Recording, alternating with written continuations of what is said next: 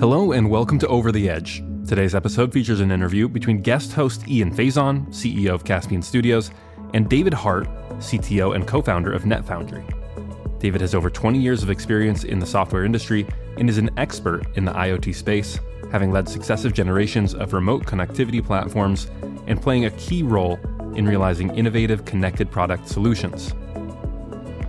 In this interview, David discusses how NetFoundry is redefining networking in order to enable innovation, the key role networking plays in digital transformation, the critical moment IoT is undergoing, and why edge solutions need to be an ecosystem play in order to succeed.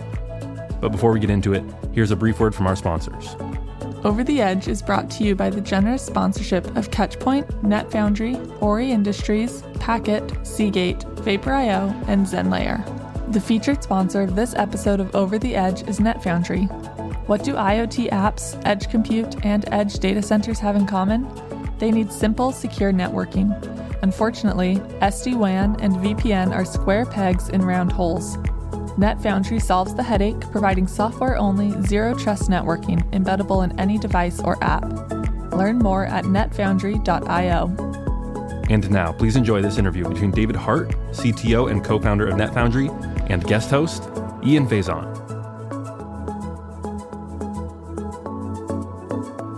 Welcome to Over the Edge.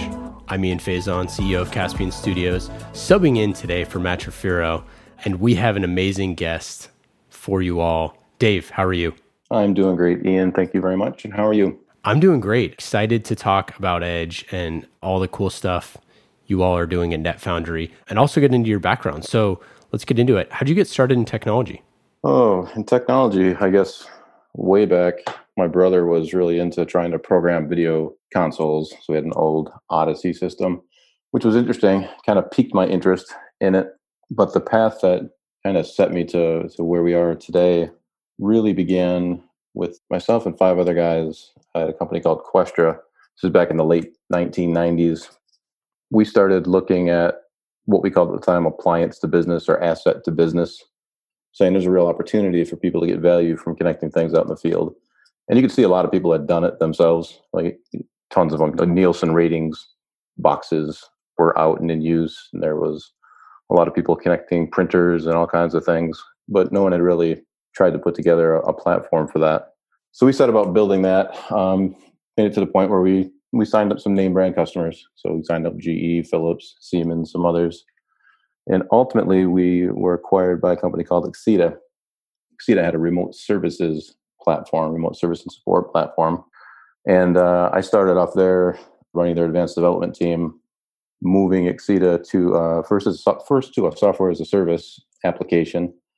And then from there, started converting the remote service app to a more general purpose IoT platform. Eventually became CTO there.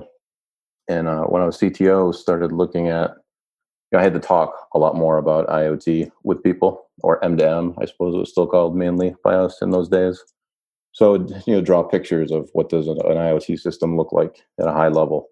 So, short haul protocol, talking to sensors and actuators. There's some kind of agent technology or gateway technology whose main job in life is to convert from the short haul protocols to long haul protocols, generally over the internet, and eventually to an IoT system. It definitely was striking me that there's something in the middle that was missing. So people would always debate about where processing should happen. Should it happen, on-prem? Should it happen right on the device? Should it happen, in the cloud? And a lot of those scenarios just really didn't make sense. There was no really good answer at that point. So we started kicking around the idea of a connectivity platform as a service, where we started saying, okay, how are we going to solve the connectivity problem here so we can connect to our IoT devices or to our customers' IoT devices? And we were moving on that a bit, pursuing funding on it. We'd started to do some advanced development around it when an offer came in from PTC to purchase us and combine us with ThingWorx. So I went and did that for a while. And eventually I was introduced by a mutual friend of mine to Galil Zeno, our CEO.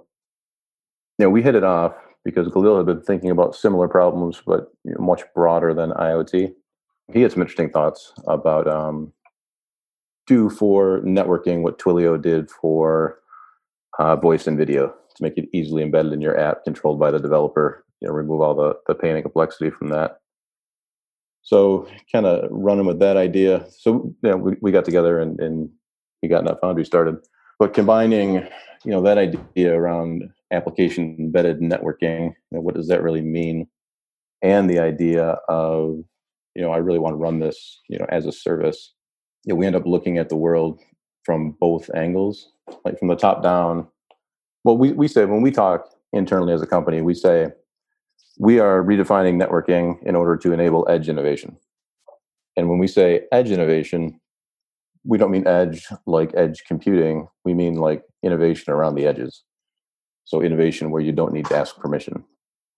So we would run into scenarios where running as fast as I can to get something done, but I can't outrun the network. I have to wait to get the network. I have to ask permission in order to get the network in place. And in asking permission, I have to describe my idea and I have to justify my idea, which sometimes is very difficult when you're trying to do something innovative because you don't necessarily know what your end game is, or at least me personally.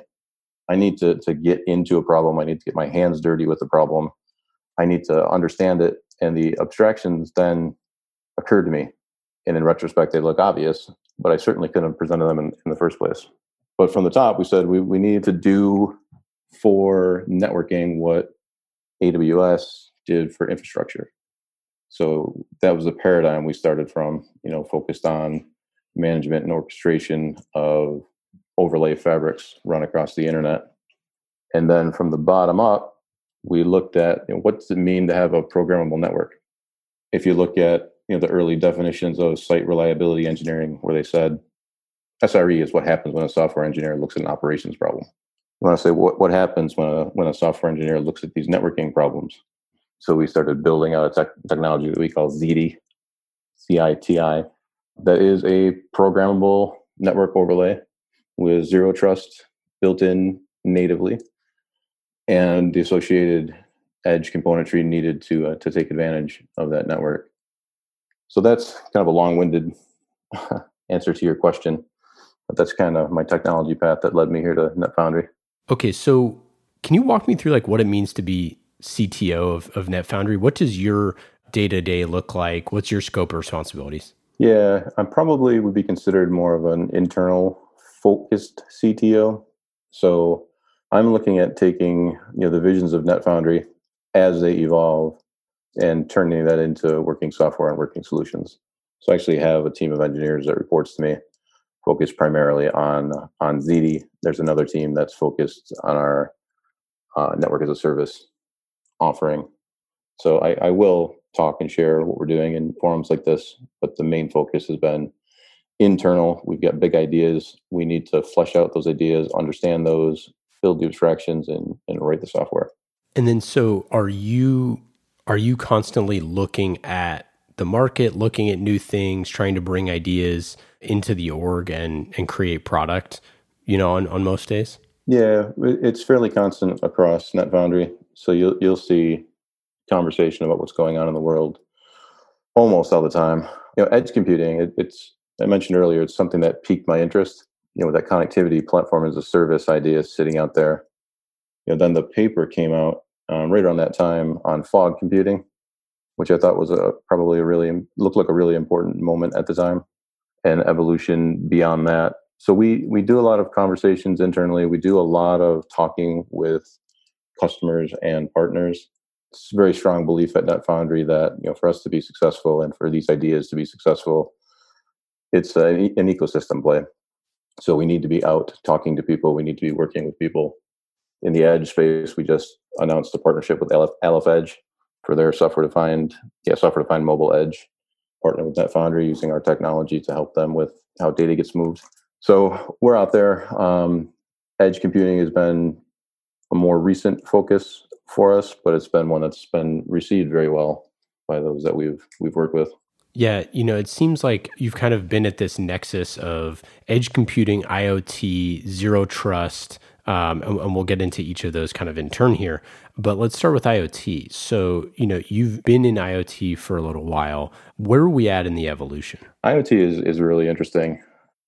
when we first started at Questioner, I was describing to my wife what we were doing and why we were doing it, and was going through some of the early use cases that we had, in hospitals and diagnostics labs, in server back rooms where we were connecting. And her reaction to that was, "You mean they don't already do all of that?" And what we certainly found at the time is it was really hard to explain IoT to people. There wasn't a really good vocabulary for it. Once the term Internet of Things began to be used, that was kind of a big moment. That's when it moved from, "Hey, come on, why isn't the world getting this?" to everyone's talking about it and moving on it, and explosion of tooling and platforms, and you start to eventually see use cases come out. For me, it's better when you don't talk about IoT. So, for instance, the Buffalo Bills. So I live in Rochester, New York. I follow the Bills a bit. Their reaction to COVID was really interesting to me. So they're talking about how they have sensors on all the players, and they can track if someone comes down with COVID, that all the players who are within 6 feet of them for more than a half hour or whatever it is, they immediately know all that information. They didn't talk about IoT when it's written about. They don't talk about IoT. Saw an article the other day about a police force that was shooting a GPS tracker onto a car so they could track it with GPS rather than getting in a high speed chase. Is that IoT? Sure. So to me, it's as it gets to the point where you're not talking about IoT, but you're just talking about things that are good ideas and should be done, is where we're really getting somewhere. A lot of the work around the edge, that's also, I think, a pretty critical moment. And that's also it's going through an important phase right now. Some of the work done at LF Edge, putting together the open glossary, putting together the state of the edge, coming up with well understood ways to talk about the problem. I think that's awesome. Getting to the point where people are focused on their solutions. So, more like the platform as a service idea, where I can take my idea and my application and seamlessly and easily deploy it out to the right edges. Kind of like when I go into AWS, I select my regions, and then design my application that is fundamentally a distributed application, and just start there from the application perspective. So I think there's work to do, but the encouraging thing is there's a lot of really smart people who are focused on the entire stack of that problem space, and we're looking at it. Obviously, networking is a huge part of any digital transformation or any kind of distributed application. It's a central part of the issue. So we're looking to do that. The kind of idea with networking is we want the network to be application centric. We want the application developer to control the network, embed the network directly in this app. One of our taglines that you might not like because of our use of the word edge, say application can be the new edge. It's the edge to the overlay that we're using, but it's trying to support highly secure, highly reliable, highly available, highly performant networking, or whatever kind of networking you need based on the demands of your application. So I think those kinds of ideas, I think, is what moves us to the point we need to be. You talked about the Buffalo Bills example. I have a bunch of family in Rochester, so I know about the Bills Mafia well. But it's a great example of IoT in practice, where it's something that I remember. I'm a Raiders fan. I was at Raiders training camp like 7 years ago or something like that. They were talking about like using technology for the first time to just like track player movements, right? And then now you have like COVID screenings on the go. Like you just in the last 6 years, football teams going from like, hey, we're just trying to figure out how to get devices onto players versus actually getting not only insights, but actionable insights in real time. What would be some of the examples that you're talking about, that you're thinking about, where a network as a service could help someone, actually deploy something and get results? It's really the problem that you run into when you're relying on networking. It hits especially hard when you need enterprise class or above networking. So if you have very high security constraints, like you see in healthcare, like you see in financial systems, like you see in government, you have to wait to do things. So when we were at Exida, we priced based on usage. So the number of things that you connected and the amount of data traffic that you sent. and we would track that. So, our executive meetings every week, we'd put up the charts that went over our customers and said, how are they tracking on this curve of rolling out more and more devices? And I ended up going on a little bit of a roadshow to talk to some of the customers who were rolling out a lot more slowly than we expected. So they had killer use cases, killer business value. Why aren't you exploding like some other customers? And I find some of them were relying on VPNs because of the security demands. So for every customer, they'd come in, they'd have lengthy sessions, talk with the customer's network engineering team. They would often select a VPN technology. So they would have not just one solution for VPN, but many. And they had a huge team of people. All they did is sat around all day and tried to keep the VPNs up and running. And to me, there's no need for that. So you can solve that problem with software. You can use the internet, embrace concepts like zero trust. Or we had another customer who they had private APNs. So they needed to be secure with MPLS connections all the way back into exceeded data centers. And that was it was very, very time consuming to get the MPLS in place. It was relatively expensive, and it would block them from doing things. So they would, remember one of our customers was in that scenario, and they wanted to integrate with an external service to get weather information, which could potentially make a big difference in the quality and usage of their devices. They couldn't because the MPLS was set up to change that. And to get that change in place ended up taking like 3 weeks.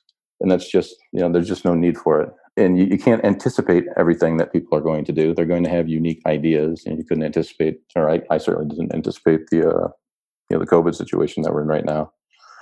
So, what's going to happen with, I just remember with COVID in general, we had a kind of interesting scenario here. We had one of our customers had posted on Gartner Insights. He runs a company that does advanced machine vision inspection systems. And he posted on there in February, NetFoundry's agility, ease of use, and performance will be a game changer for our business, which is pretty cool. Someone talking about networking being a game changer for their business. So we were all pretty happy to see that. Then in March, he posted on LinkedIn, very grateful, using NetFoundry software in January. We were able to configure and activate our entire staff remote access to various premise local workstations and servers in under 2 hours. So that's, unanticipated usages are really what we're trying to prepare for. Giving people what they need when they tell us what they need. We don't ask questions. Building our software so that a software engineer can extend it also in ways that never occurred to us. Putting it together, making it configurable as code so that a level above software engineering can do the same, declare what they need to be and change it very rapidly. I think tie in, or like the Bills example. Speaking of edge computing, I can't just easily do that, like that kind of idea. An NFL team is in a different position than most people, but how about doing that in our schools, right? If we had the right kind of infrastructure in place, the right kind of platforms in place to allow people to do things, the world becomes a better place. Yeah. So extending that analogy, like if you were to do that at a high school in Rochester, what would that look like, right? And like, how could that school system be able to leverage that type of technology? And I think that, where we're at now, it's like there's no way that could happen, even though that's would be one of the most critical places that we could put that technology. Yeah. So we're trying to get to a world where that's accessible. Democratized is a word you often hear, right? Yeah, no, you do hear democratized a lot. And I think, it's definitely thrown around, and I think it's thrown around in a way that is super critical. And, much like the cloud, saw on Twitter the other day, someone was talking about how the speed in which they did something and the cost in which they did something was like, hey, this would have taken us, 6 months, and it took us 3 hours. Or 3 months, and it took us 3 hours, and it cost $10. Yeah, love those stories. Yeah, it's crazy, right? But the other side of that coin is about trust, is about security. So, how does zero trust play into this? Why is this something that is, critical for NetFoundry? Yeah, it's foundational, and security and trust and bootstrapping trust. Those are the things that often led people towards, I need a dedicated circuit, or I need a VPN in place, or I need some level of extra security. So the fundamental premise of zero trust is I don't trust the network, period. So the play on Ronald Reagan's trust but verify, it's don't trust and verify constantly. So if I don't trust the network, what do I need to do? Well, I need to have a very, very strong means of identifying each endpoint on the network, each user of the network. And that needs to happen before any kind of connectivity happens. So today when I go to my bank, I know the URL to hit, and someone having that URL can now attack the bank. We don't support that. We do an authenticate before it connects. You authenticate through the ZD controller, and the authentication can happen in different ways. The most fundamental way is through mutual TLS. So ultimately by a certificate that's been signed, gone through a CSR process. And then constantly looking at the conditions on the device, or really any information to say, is this entity still someone that we trust right now? The second thing we do is, or I think the second thing that's important in a zero trust concept is least privilege access. So I only grant that identity exactly what they need to see. So I might grant different level of access to someone in finance than I would to someone in my DevOps team. So fine-grained condition, least privilege access model, very strong auditing of what you do, continuous authentication, part of that.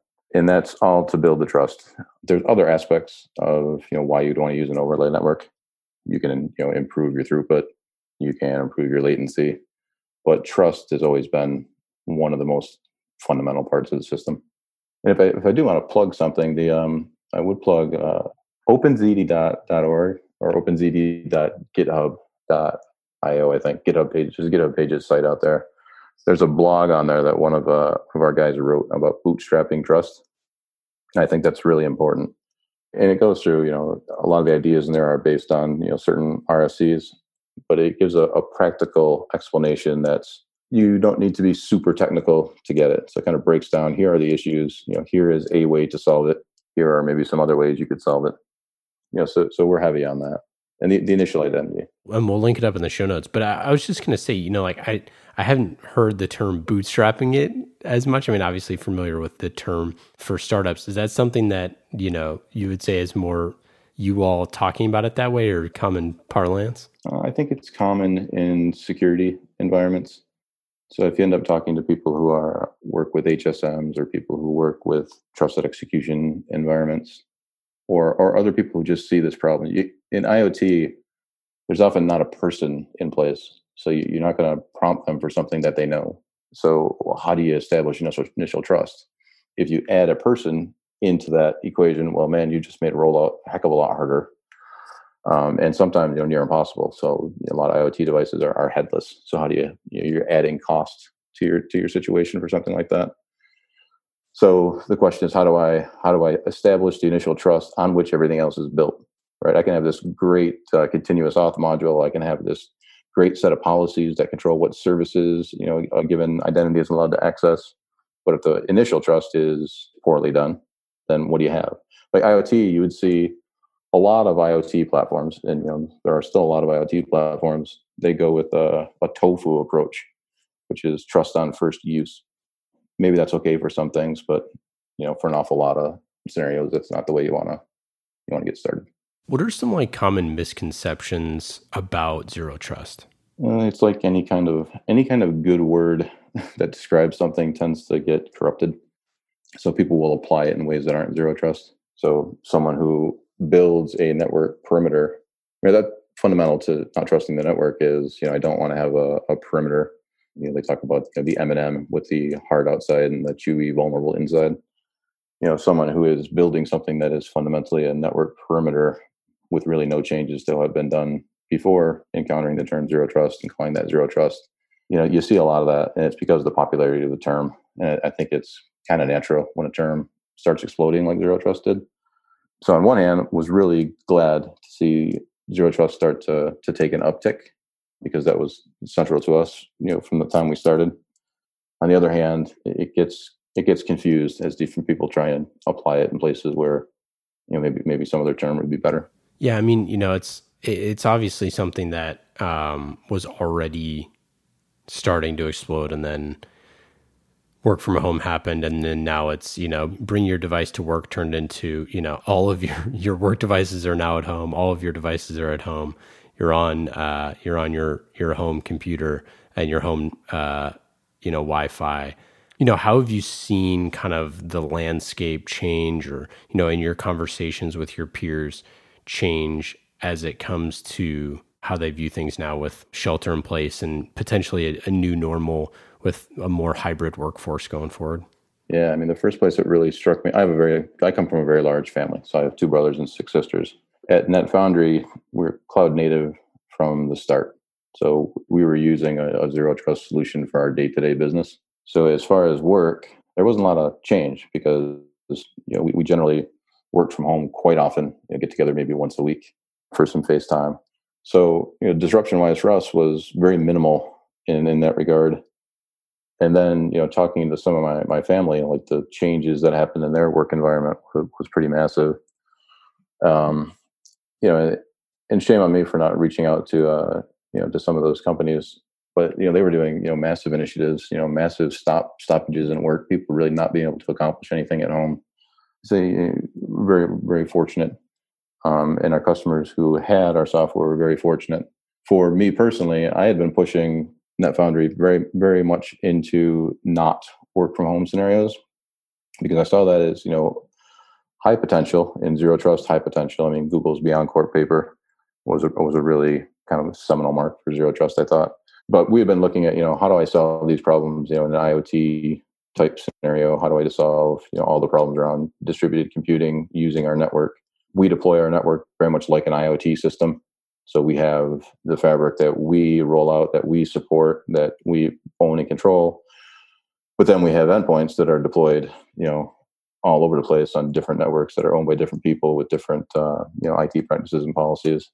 So for us, it was a time to get really serious of looking at, what it looks like for work from home scenarios. So early on, I drew a picture on a board saying, this is something we need to get to. We need to get to this idea of what I called Hixties, because I'm horrible at naming things. It's human plus thing. You need to combine those 2 identities if you really want a nice foundation for a zero trust work from home. So we layered that in. We started doing different kinds of integrations for business systems that were, always kind of hanging out that we thought would be important at some point. But, we just started going really heavy onto it, making sure we could integrate in with a very wide variety of MFA type solutions, make sure we could integrate with different directory solutions. So, I mean, for us, some of those kind of changes just to, prepare for, what we think of as, the second wave of work from home. So there was the initial kind of panic. I need to figure something out to be able to do some level of work from home. Now we're getting into a separate wave, new normal, you say.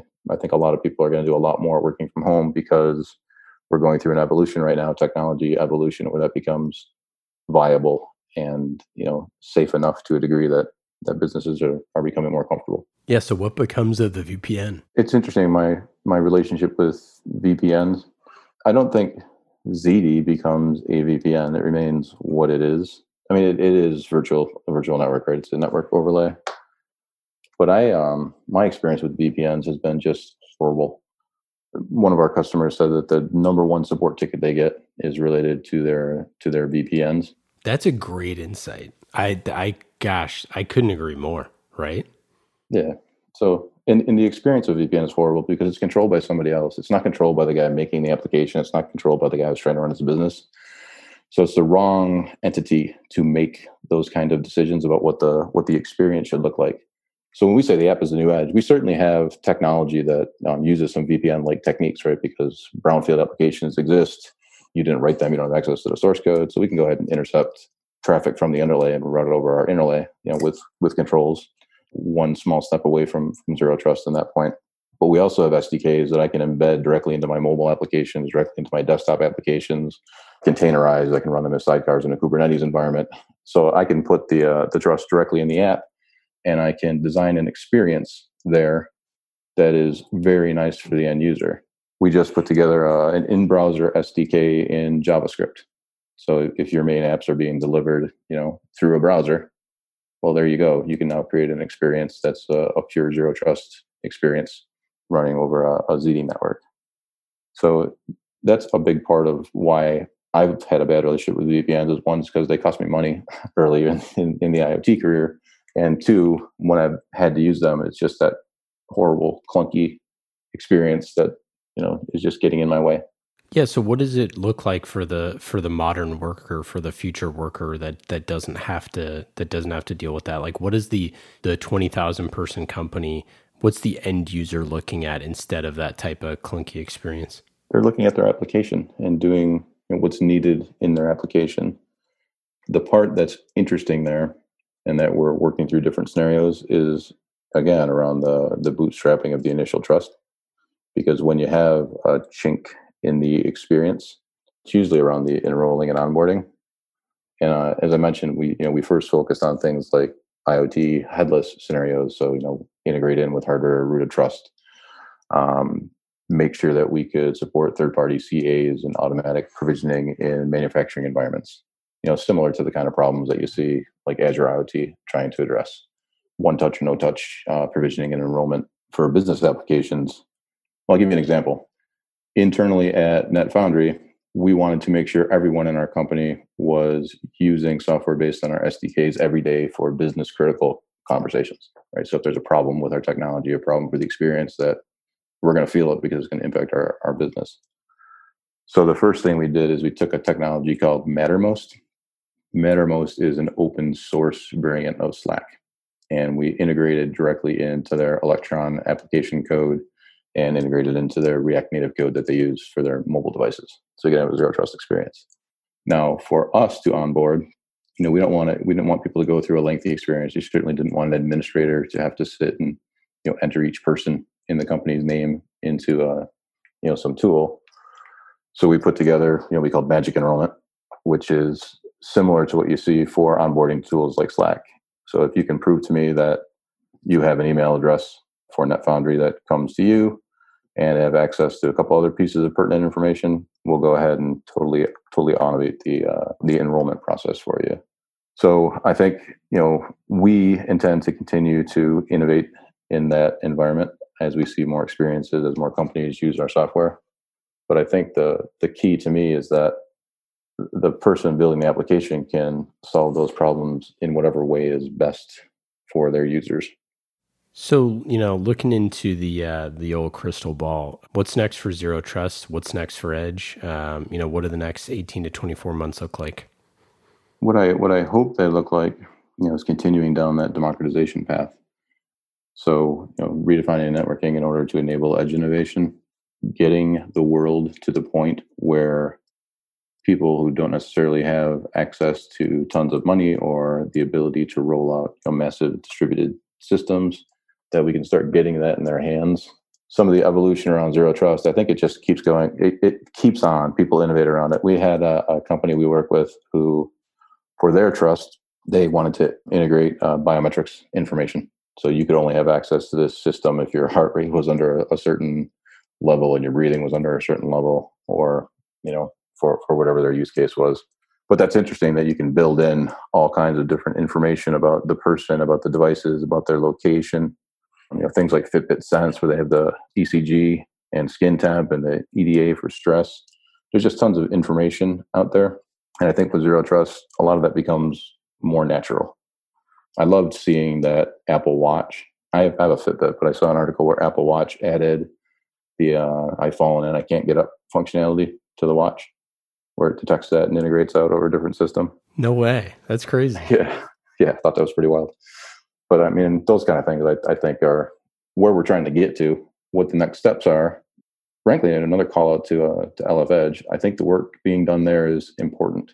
So, and I think we'll start seeing some consolidation. We'll start seeing more common understanding of what the space is. We are seeing more people focused on custom content down into the edge for custom applications, which I think is part of the equation, along with the network overlay type work we've discussed. So it's moving. We'll see some disruption happen that we'll look back on and say, I should have saw that coming. Yeah, we love the folks at LF Edge, and for our listeners, you can always check them out, lfedge.org, if you haven't already. But yeah, I think that they're, part of the reason why we're doing this podcast is to just start to figure out all the smartest minds in Edge and to be able to say, what are people working on now that, are in the trenches that, you're not going to see publicly, but are being worked on. Obviously, NetFoundry being a part of that. What's next for you? What's next for NetFoundry? Oh, there is so much.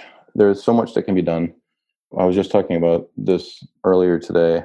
Is when we look at the vision of things that were floating around in the back of our mind, half formed ideas, some way more formed. We're just getting to some of those things. Like we have tremendous information and insight about the internet. We call it our data net. So we have all kinds of information everywhere that our fabric routers are deployed. I can tell you from an endpoint that I'm sitting at, what is the best path to use across the overlay, how that compares to if I'd used a BGP route, how that different ISPs that are involved in that path affect it. So one of the things that's coming up for us is saying, what's our next step to do with that information? We're certainly building it into our fabric to make smart routing decisions, but I think there's probably some more we could do with that. You asked, that was what happened to be on my mind earlier today. That's something to push on further with. Well, Dave, this has been absolutely awesome having you on the show. Any final thoughts? Anything to plug? Obviously, everybody can check you all out at netfoundry.io, and a lot of great stuff on the website for folks who want to check it out. Yeah, two things occur to me when I mentioned the importance of things like LF Edge. I mean, the importance of things like this podcast obviously are in that same vein. And in addition to netfoundry.io, when I talked about the two different, the top-down approach with network as a service and the bottom-up approach with ZD and core networking software, ZD you can learn more about at zd.dev, or you can go see it and get your hands on it at github.com/openzd. So I encourage you to have a look. You said you weren't good at naming things, but ZDify your application is a pretty great. Well, the name of ZD was funny. So I was up talking with a group of folks, mostly engineers, about the things that I saw that were fundamental and important. Right, here are the things that we're going to hold most dear as we move forward. And I'd spent a lot of time talking about zero trust because a number of people hadn't really thought about it or even understood what it was at the time, and people started throwing out names that had zero trust in the name. And I said, no. Zero trust is a key, critical, important feature, but this isn't a zero trust solution, right? It's a programmable network overlay. It's different. So what do you want to call it then? So how about ZD, Z-I-T-I, not an abbreviation for zero trust, but reflects it. And a delicious meal as well. Delicious pasta, right? Awesome. Dave, thanks again. Thanks for being part of this show, being a founding member of this show and all the work that you all are doing. Great. Thanks again. Take care. That does it for this episode of Over the Edge.